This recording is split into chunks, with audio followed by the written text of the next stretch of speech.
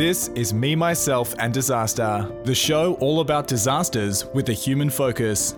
From hurricanes to humanitarian issues, we journey across fault lines to explore trends in disaster preparedness, response and recovery, and understand how our guests became involved in disasters.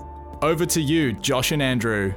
Hello and welcome back to Me, Myself and Disaster, the show where we talk all things disaster with a human focus. We've talked on this show previously about the importance of reducing disaster risk, particularly in those countries most exposed to the impacts of climate change. But these challenges can't be solved alone, particularly by those countries who can least afford it. Today, we're coming to you from Canberra with the former Special Representative of the Secretary-General for Disaster Risk Reduction to the United Nations and Head of the United Nations International Strategy for Disaster Reduction. Andrew, who's joining us on the show today? Josh, we've got a big show lined up today. We're joined by Dr. Robert Glasser. Robert was an Assistant Director General at AusAid before joining CARE Australia as the Chief Executive, overseeing aid and humanitarian relief programs in Asia and the Middle East. He then took on the role of Secretary General of CARE before joining the United Nations. In today's episode, we'll be discussing Australia's role in disaster risk management, how we can build back better, how climate and disaster impact on national security, and why we're in a growing sector. We'll also be asking Robert about his extensive career and what he's doing now back in Australia. Join us as we discuss the big issues here on Australia's leading disaster podcast. Robert Glasser, welcome to the show. Thanks, great to be here with you. So really excited to talk to you today about disasters, but wanted to understand your background. Can you tell us a bit more about, I guess, how you came into this space, what brought you to ASPI, and you've got a pretty exciting career behind ASPI. Take us through how you eventuated and became here. Well, I spent some time after I got my PhD at a place called the Los Alamos National Laboratory in the United States in New Mexico. Really stunningly beautiful place. And I ended up waiting. I had to get a clearance to work there because they were doing defense work. I wasn't doing defense work, and I ended up sitting with the climate scientists and started talking to them about the modeling they were doing on climate impacts and started getting quite concerned about what they were saying. Now, this is decades ago already, so the climate problem has been known by scientists for a really long time. And so essentially started working on climate, and then in subsequent jobs, I was working on development on poverty and humanitarian emergencies initially with AusAid, the former Australian aid program, and subsequently with CARE, which is a big international NGO. And everywhere I went in developing countries, whether it was in sub-Saharan Africa or in South America, everywhere, or in Southeast Asia, I was seeing evidence of these increasing frequency and severity of extreme climatic events. So anyway, that got me very much focused on this. In the UN, I moved from CARE, where I was working, to work in the UN on disaster risk reduction. I was the Secretary General's Special Representative for Disaster Risk. So again, traveled to many countries, had a chance to see what they were doing, these countries were doing to reduce disaster risk, and also saw more and more evidence of big climate impacts. So when we came back to Australia, I thought I want to work on the policy issues. The government of the day was not particularly supportive of strong climate action, as you may recall. And ASPI was a good place to be for someone coming from NGOs and from the UN in this government to be able to influence the bureaucracy and speak to government bureaucrats without them feeling nervous about talking to someone about climate change. It's a pretty big deal for someone from Australia to be at the UN, isn't it? That's a huge sort of achievement to just work for the UN overseas in such a senior level. Like, what sort of skills did that require in terms of your background? Like, did you learn things in CARE that really sort of helped you to, I guess, work in that international policy space? It was a great honor to my surprise, to work in the UN because in CARE and other places, I've seen the UN, and I have to say it was a really mixed picture that I had of the UN. But I think the UN mission is really profound. And I remember when Ban Ki-moon took me up into the top floor of the UN building in New York, and all the heads of agencies were there, and I had to recite the International Public Servant Oath, it was a really profound moment. And I realized how significant this is. With all its faults, the UN has a really important mission and a really noble mission. So, I saw a lot of weaknesses, but huge benefits also from the UN system, It's really interesting, your journey, because a lot of people, I think sometimes, especially in that disaster sphere, kind of go domestically, then kind of branch out internationally. But you've kind of done that the other way around. You've gone from that international space. How do you think that's framed your view domestically? Like looking at some of those really broad, high-level issues, how is that, I guess, framed how you think about disasters and disaster risk reduction in the Australian context? Well, there's surprisingly similar themes, both in developing countries and in developed countries. Yeah. There are both low-tech and high-tech. First of all, the disasters are striking both. It's not respecting borders. Yeah. Secondly, the main difference is often the resources available and the technology, the modeling, the money to be able to spend on responses. Yeah. So actually what you see at a local level in a developing country is actually similar to what we see in rural Australia or elsewhere. I'm on the board of the Queensland Reconstruction Authority, QRA, and one of the great things about that board is that the board has an opportunity to visit local government areas that have been affected by disasters and talk to the mayor and local graziers, and it's a wonderful way of ground truthing the policy with what's actually happening in a place like Australia. And I feel that I've been very fortunate to be able to see that connection or lack of connection, the policy coherence or incoherence, also by connecting with local communities in less developed countries in places like Ethiopia or Papua New Guinea. Yeah.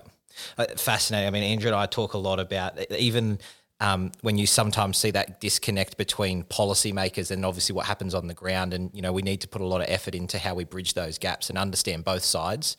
Like we see it in academia as well, a lot of research in academia, but what does that actually mean on the ground? How do you actually tangibly translate that into action on the ground? Would really be keen to understand, from your point of view, given that you've kind of seen disaster risk reduction, you're seeing kind of the impacts of climate change, both at the local level and you've observed that at that international level.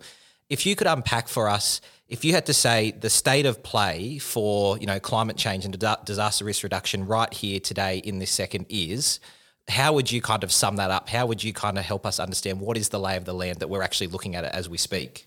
I would say the lay of the land is that we are on the cusp of a transformation. And what we see currently everywhere, including but now a bit less so in Australia, is a very siloed approach to risk, climate risk and disaster risk.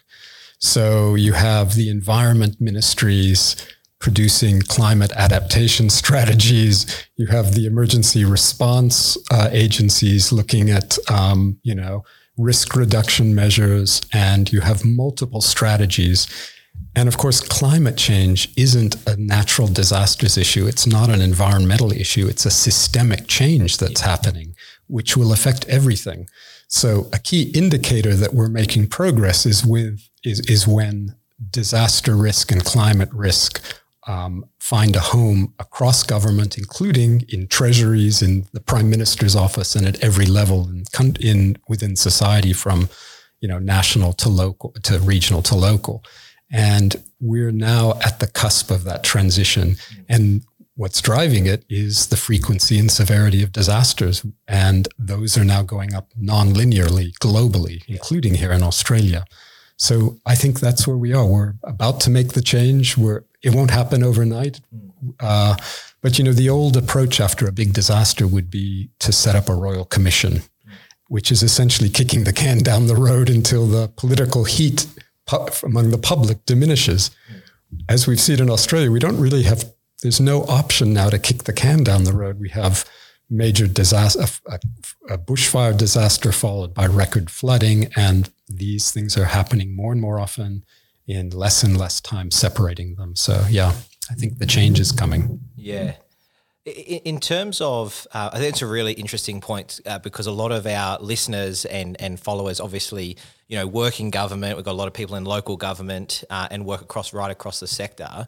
For you, you kind of have this valuable position where you're not kind of in the system, but you kind of observe it from the outside in and probably get some insights that not everyone does. I mean, when you're in the heat of battle, you often, have the blinkers on. It's a bit harder to see where some of those, systems failures are. For you, and if you were to give advice on those operating in that system now, what do you think is some of the key advice, or what are some of those tangible strategies that people could be using now to, I guess, bridge some of those gaps in terms of how do we actually collaborate as a broader industry, and not just the industry, but across community? I've used this metaphor before of, if you could have glasses that could see risk and you put them on, you wouldn't see risk floating in agencies in one bureaucratic silo. You wouldn't see those risks just operating at the national level or just at the local level. The risks would be flying in every direction. And so a key to triggering that integration is to understand the risk. And because if we truly understand the risk, then we realize that it requires collaboration. It can't be solved by any one agency or any one level of government, or even, in fact, national government, without looking at regional impacts and global impacts. For example, food, the connections of food systems. So I think that's the key step that is needed right now. It's really hard. That sounds very academic in a way to say that, but it is beginning to happen. For example, Australia is now implementing, Albanese has asked the head of ONI, Andrew Shearer, to produce to lead the development of a climate risk assessment. And I'm hoping what they're going to do, and I've been advocating for this, is to define the national objectives, and many of those national objectives will involve multiple agencies, including ones that aren't traditional security agencies. And then on the basis of that, get those agencies together to work out the risks and the responses, rather than what typically happens is, here are the terms of reference, each agency produce your response, and then we'll sort of, compile it as a document. So I love that analogy, and sorry, I'm hogging the mic here, Andrew, but I love that analogy of the glasses, because I often talk, in my day job around how can we explain the narrative? Like, how do we actually sit down with someone and take them through that narrative so they actually understand, what we're talking about and what it actually means to them? Because I think quite often you talk about the external things and what it means for community, but bring that conversation back down to that granular level of what does it mean for you as an agency, or what does that mean for you as a government? What will this, and I think one of the big ones in that is obviously cost. And having that idea of glasses, almost being able to put that lens on people and actually seeing what are actually going to be all those impacts and what it means for them is really key to obviously driving action in people. If you're someone who's probably, younger in the industry, and we talked about this with Craig Fugate when he was on, we talked about it with Greg Mullins as well, in terms of if you're someone in an agency, how do you have some of those hard conversations? Because as you said, we're kind of on that cusp. So there's still some of those hard conversations happening. People are still obviously having some of those, intellectual debates in terms of inside of organisations and agencies around where we should go. If you're someone who's, I guess, not senior but works in that space and is quite a passionate advocate, do you have any advice for them around how you might handle that situation, in terms of how do you kind of manage up but do that in a respectful way, or a way that's impactful? Well, in the old government, to have any traction at all in government, you couldn't really talk about climate change. You could maybe talk about our changing climate, which seems like, I think there's a limit. What I've observed globally is that you see major step changes in disaster risk reduction in very limited circumstances. Generally, what I've observed is kind of incremental change. So the exceptions are when there's leadership at the top, whether it's Modi in India because he experienced Gujarat that's been leading some big changes, or the former Mexican president, Peña Nieto, also because he'd experienced major disasters. But without that sort of leadership, it tends to be incremental improvements. And we've seen that in Australia, where you have, blood fests to make tiny improvements in the system, like volunteer firefighters, for example, in Melbourne. But the major step changes happen after big disasters. So you can have the best business case in the world that says if you invest another $1 million in risk reduction, you'll get $50 billion return on your investment. It doesn't matter what the figure is, because every cause has that data for their cause. You can always make that case that invest more in my thing, which I care deeply about because it's my thing, and you'll have a huge return on your investment. So what elevates it to the level of attention so that a minister or a prime minister says, we're going to spend money on this? And what has happened generally in this field is that it's been big disasters. And so my answer is the same answer to that question about where we are at this moment. These disasters are happening more and more often. Those conversations of that junior person in bureaucracies will become more and more productive as that happens. So we've had some pretty big disasters this year, like particularly in Eastern Australia. We've had floods, we've had floods again and again and again. We've had the cyclone in Geraldton in Western Australia, the floods in South Australia. What does it take to actually get action, though, in terms of big action? And people have been speaking after this event most recently saying, manage retreat, we need to sort of move Lismore, move these towns. I mean, in Western Sydney, more than 300,000 people live below the 1% AEP flood level. So that's a pretty big change. But how do we get there? What I've seen, I guess, too, is a lot of political leadership after these events sort of saying, yes, we're going to move these towns, we're going to do something. But then when the time comes, we're sort of walking back from those statements now because we realise that the challenge is so large. We can't afford to move 300,000 people. We can't afford to move the town of Lismore. So where do we go now with managed retreat and those sort of things, actually consider what this looks like? So I think there's a lot of political will to sort of change this, but when it comes to the community, a lot of people have been saying, I'd love to move, and then it becomes to sort of the actual doing that, and we can't afford it, we're attached to the community, it can't happen. So have you seen examples overseas where this has actually worked? Actually, I've seen examples in Australia where it's what Grantham's the one everyone points to, but QRA is right now managing a property buyback scheme. I think the largest scale scheme that we've ever implemented in Australia, and it's really politically difficult, but there's will that hasn't existed before to do that. So that's happened. And, the reason that's happened now is because of the scale of the disaster.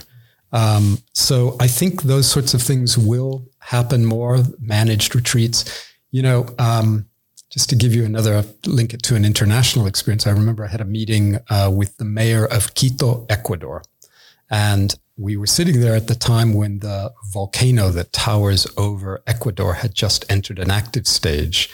And they were really worrying about a major earthquake. And he told me that his engineers had just given him a study that said in the next major earthquake, something like 70% of the homes in Quito would collapse. Jeez. Wow. What do I do with that? There's no way he has enough money to reinforce those buildings or to move people out. And this is the huge challenge for everyone.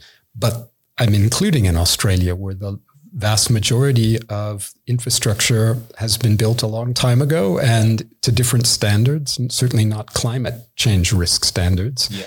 And but a good starting point would be, let's not build new things in hazard zones. Let's get the hazard zones right by trying to incorporate climate risk in them, the hazard maps. And then let's not build new buildings in those areas. But even that is a huge challenge, as you know, because LGAs often are taking these decisions and they're strapped for money, and there are huge pressures on them from their communities to put in a new, whatever it is, a recreational center or a water treatment plant. And so that's going to require a more active engagement by state government and the Commonwealth as well to enable that to happen. And politically, that's dicey. Nothing's easy in this space, is it? Nothing's easy. I think I can't remember where you made the comment, Robert, but I think it was a comment you made publicly, and it was and I'm paraphrasing here. It was around how that, in a sense, we've almost missed the boat for major change in that DRR space, in terms of it's almost got too far out in front of us, and really all we can really do now is kind of play catch up. Unpack that idea for us a little bit, because I know when I read that I was like, oh, the hope's been stripped away from me. Here I have been holding on to this, light on the hill that disaster risk reduction is going to solve everything. But has the problem actually gone too far down the road? Are we going to be playing catch up for a certain period of time before we can ever get ahead of this problem? One thing I'm sure of is we're never going to get ahead of this problem if the lion's share of our spending is on disaster response rather than risk reduction, because we're now globally committed to more than 1.5 degrees of warming. That's because, as you probably, maybe your listeners know, that there's this momentum in the climate. So the warming we're feeling now is a result of coal production greenhouse gases released decades ago. And so even if we stopped every car, every factory tomorrow morning, the climate's going to continue to warm pretty close, actually probably beyond 1.5 degrees. What that means is that we're committed to major impacts. We're committed to major impacts because the rate of change is accelerating. It's not a linear increase. It's a non-linear increase, which means from a human nature perspective, what we've seen in the last 5 years isn't the pace of change we can expect in the next 5 years. The second reason it's going to be quite significant is because a lot of the analysis of the impacts is silo-based itself. It talks about one hazard and what that will mean. But as we discussed at the beginning, it's a whole system change with climate. And that means that these things are going to be happening simultaneously. So, and we're seeing this now.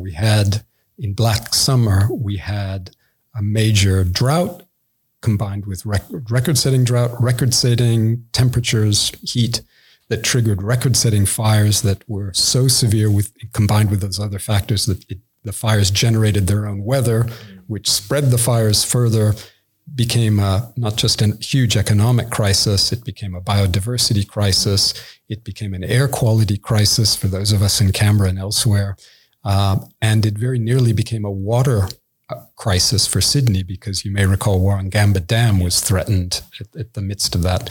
So you have these now simultaneous record-setting events that cascade through society in ways that then hugely amplify the impact. So yes, it's too late, sadly, to avoid that. Yeah. But that doesn't mean we shouldn't do anything, because it can get a lot worse if we don't globally reduce greenhouse gases. And number two, through our actions and our investments, we can reduce the impacts. And we're talking about saving tens of thousands of lives and billions of dollars of investment. So we should absolutely redouble our efforts to reduce risk. But we have to have our eyes open that we're heading into a really rough time. And it's really at this point unavoidable that we'll feel at least significantly more disruptive events. I think some of our nearest neighbours are the ones that are going to feel this, like the heat the most, and see the sea level rise and the impacts of climate change probably far earlier than what we will. I think they're experiencing those sort of challenges now. We're the 55th largest population in Australia in the world and the 12th largest economy. What do you see our role in terms of disaster risk reduction in that Asia Pacific region? Like, do we have a bigger role to play than what we're playing now? What do you think? Yes, absolutely. And our role, we can look at this in terms, even narrowly, not just in terms of our humanitarian, idealistic reason to engage, but in terms of our self-interest. Because we've done some work that suggests that if you look at Indonesia, for example, on our northern doorstep, 200 kilometers from Australia, the closest points, it is a hotspot of overlapping climate hazards. Fastest sea level rise in the world, largest population exposed to sea level rise. Very rapidly in Indonesia, 1 in 100 year extreme flooding events linked to sea level rise will be annual events, plural. And you overlay the agricultural impacts from extreme heat. And anyway, I won't go into the detail, but there's a range of overlapping hazards that is going to really disrupt stability in Indonesia. And of course, this has implications for Australia, not just people movements, but potentially opportunistic interventions by outside powers and a whole range of issues. So yes, we should be playing a much larger role in working with our Indonesian neighbors, particularly our neighbors in Southeast Asia and maritime Southeast Asia, as well as the Pacific, of course. And do you see other countries in that opportunistic sort of stage coming in to sort of say, oh, here's $5 billion to build sea walls and levees and those sort of things to help protect against the impact of these disasters, and then providing that, I guess, strategic military advantage in the future? I don't know. These are sort of, I guess, the complications that could come from this. Yeah, and we've seen in the Solomons recently the deal between the Solomons and China, which kind of hints movements in that direction. And China has built, artificial islands and can offer that. So if I were the head of a Pacific Island country, small island developing state, and China came to me with that offer and I didn't have anything else to grab onto, I would grab onto that. And I think one of the features of the future is going to be that islands will play Australia, the US off China to get the best deals they can, which fundamentally will mean more investment, and climate change will be, it already is in the Pacific anyway, the fundamental development and economic issue for the Pacific Island community. So yeah, I think that's one aspect of this disruption from climate change. It has these strategic implications with China and the US and Australia. Yeah, that national security piece and how, that the climate change issues are exacerbating some of those geopolitical issues is fascinating. I think it was an article again that you were writing about and talking about that duality in terms of, what is actually the greatest risk to Australian national security. And even though past governments and individuals that have sit in portfolios have very much said, China and it's that's our threat. Where you actually, I think it was saying that, yes, in a sense that is that tangible threat, but what are those things that wrap around that to exacerbate it? And this is this climate change element that comes into the conversation.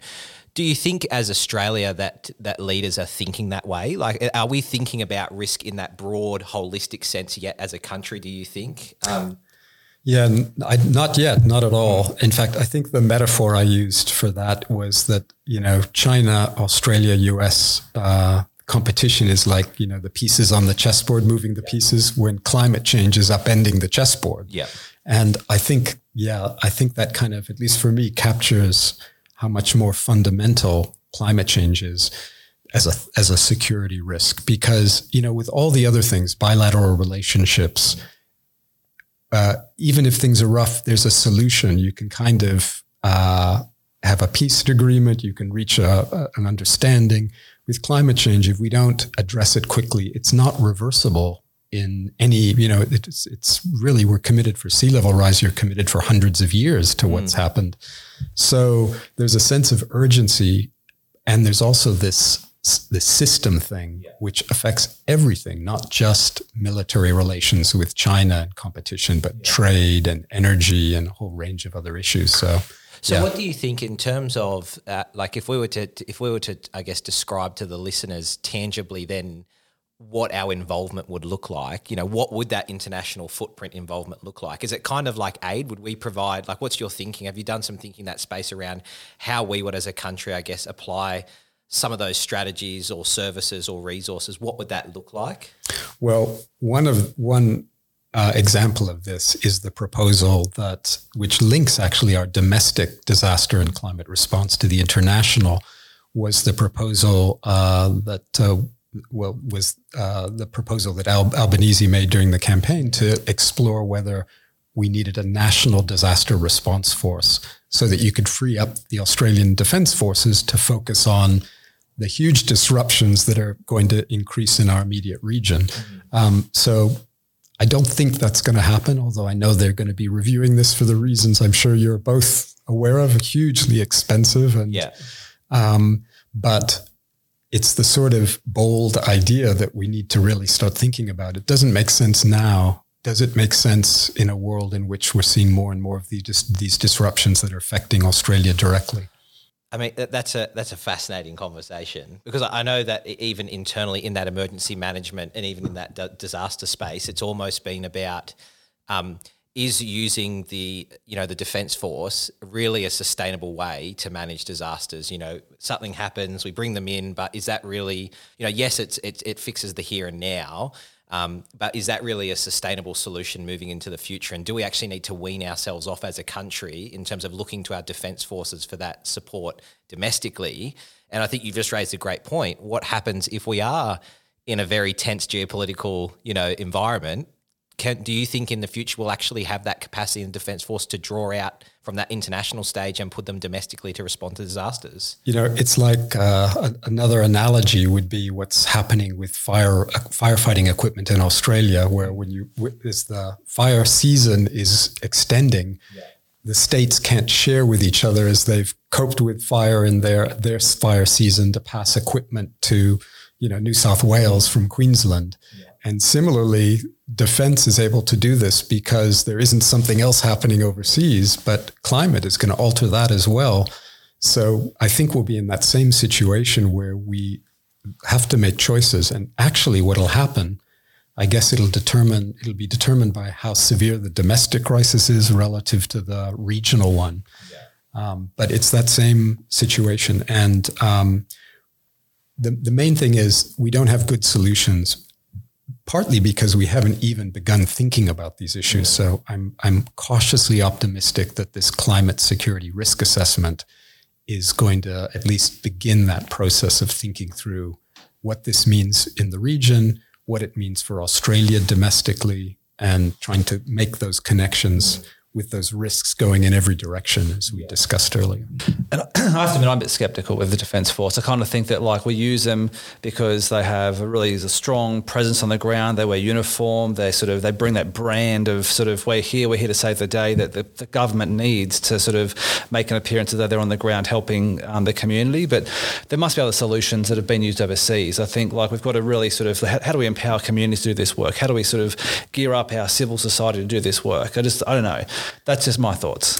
Yeah, there are. And there are risks for the military and for Australia as well, because you may remember during the recent floods, there was the photo op, the photographs of the military, and there's a risk that the military's reputation, which is so important, becomes eroded by engaging in activities.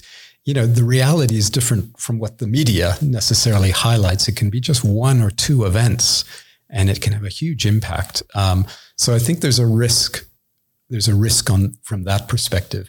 I think there are examples of other approaches. So India, for example, has a civilian national disaster response force. The US has this weird National Guard, which is partly the US Army and partly released by the president, but ordered around by the governors or something like that.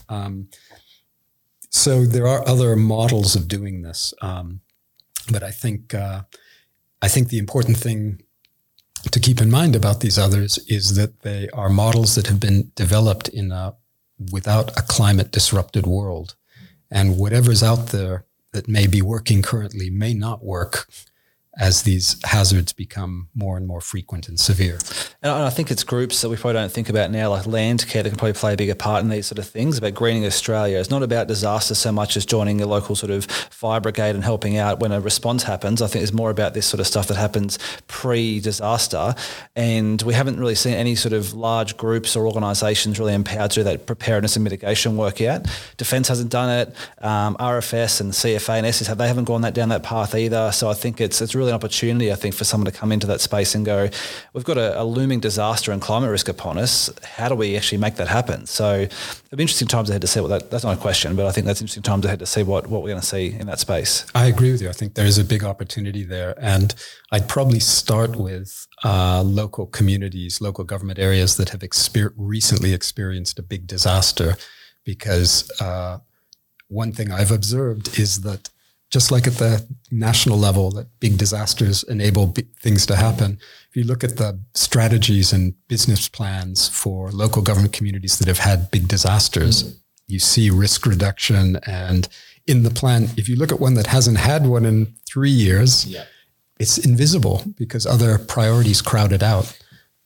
But yeah, I think there's a big opportunity there, as you said. And that's happened, I think, organically in a lot of communities now. They're actually starting to do this sort of work. I know Mullumbimby, for example, the Northern Rivers, they're doing a heap of stuff and they're being funded by government in some cases to actually do a lot of this preparedness work and connect each other. And I guess a connected community is a resilient community. We know that. So I think also another indicator that we're moving forward will be that what are currently pots of money for betterment or risk reduction will still be there, but essentially all the funding, whether it's from tourism, whatever state agency or department it is, all of them will have within their terms of reference for the RFPs or whatever, will have the opportunity for betterment and risk reduction incorporated in that, so that it doesn't become, this, just a pot of money for one that you can use on a variety of things, but it becomes in a way mainstream, but seriously, not as a way of making it go away. Well, I think the other thing is then how do you actually prioritize that effort and investment? Where, at the moment, you take floods, for example, each council does their own, flood risk, their own flood studies. But again, how do we actually get that national picture of what is the real risk and where does the investment priority need to go? If we've only got X amount of dollars and X amount of time, where do we hit first? I think that's interesting discussion. Yes. I have a lot of different angles in response to that. One is, look at where the risk is, but that's not very helpful. Second is, I like the focus at a regional level, state regional level, because it's possible to develop a regional strategy that might incorporate floodplains, for example, or catchment areas rather than LGAs, which are sharing the same catchments and are taking totally different approaches. So I think looking bottom up, there's an opportunity at a regional level to engage and to prioritize and develop the key investments. And in Queensland, I think that's happening. There's been an attempt to develop a list of the top priorities through a process of consultation, top resilience priorities, investments. Unfortunately, the Commonwealth was the funder, and I think what were the top 5 priorities on the list, I think were not funded, and I suspect there was a link to marginal political seats in the election coming up in the choices, but still, I think the regional level is an interesting one. But there's a whole huge amount of things that should be in place to get that right, to help get that right, starting with what are the current hazard maps? How do we embed climate risk in those maps? How do we roll them out? How do we make sure that once we have hazard maps that we're not building in those places? And then there's that huge issue of the existing infrastructure that you can't move at this point, and the cost that we talked about. It's almost like, for that data piece around risk, like we have, like many of our listeners be aware in the EM space, we talk a lot about having a common operating picture during response. Everyone needs to have an awareness of what's the context, what's the operational environment we're working in. That will then guide decision making. It's almost like we need a common operating picture at the national level around the risk that currently faces our communities, and that way, from a when we're talking at the start about this systems approach, is that then that enables all of the players that actually hold a hand on a lever to pull. At least everyone actually understands the problem that we're tackling. Because I kind of get the feeling right now that everyone understands that there's a big issue at play. Everyone understands something needs to be done, but there's almost paralysis at the moment by analysis in terms of we kind of know something needs to be done, but we're not really 100% sure from what would that coordinated approach across whole of society or whole of community looks like.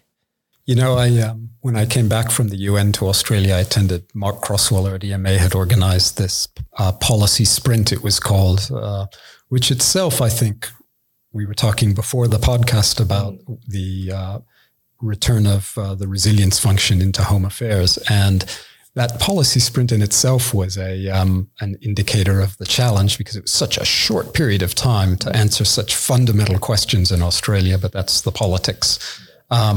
But one of the words that really stood out for me in that policy sprint was jurisdictions. And I've been in many countries in the UN and CARE and other places where I've been able to look at the local community to national level. And the word jurisdiction, even in other federations or confederated government structures, just was not used as prominently. And I think it was the word jurisdiction was basically used to say, stay out of my patch. It's mine. It's mine. And I think, so my reaction to that is anything that the Commonwealth wants to do that isn't either about knowledge and information about risk or additional funding tends to be viewed by states and territories as in effect a land grab, a power grab. And this is changing, but there is that jurisdictional thing that gets in the way, and it is going to change more rapidly for the same reason everything else is going to change. But So my question to you then, and Andrew and I have had lots of conversation about this, and Andrew and I have seen it firsthand, have seen these tensions firsthand, have lived these tensions firsthand. You have. Is the conversation that in terms of the federation, in terms of the constitution, that is in a sense outdated for the disaster space? That notion of your patch, my legislative responsibility, your legislative responsibility, is that structure no longer going to suit the future? I think we have to unpack that more than to say that or suggest that as a blanket statement, because there is also this principle of get authority and decision making as close to the people who are affected or by it as possible. So there's a real strength in that. On the other hand, as you've pointed out, with the scale of these disasters, it's not enough either in terms of the risk reduction agenda or even the disaster response agenda for it to be just left to local communities and states and territories. It's one of the reasons Morrison, the legislation granting emergency authority.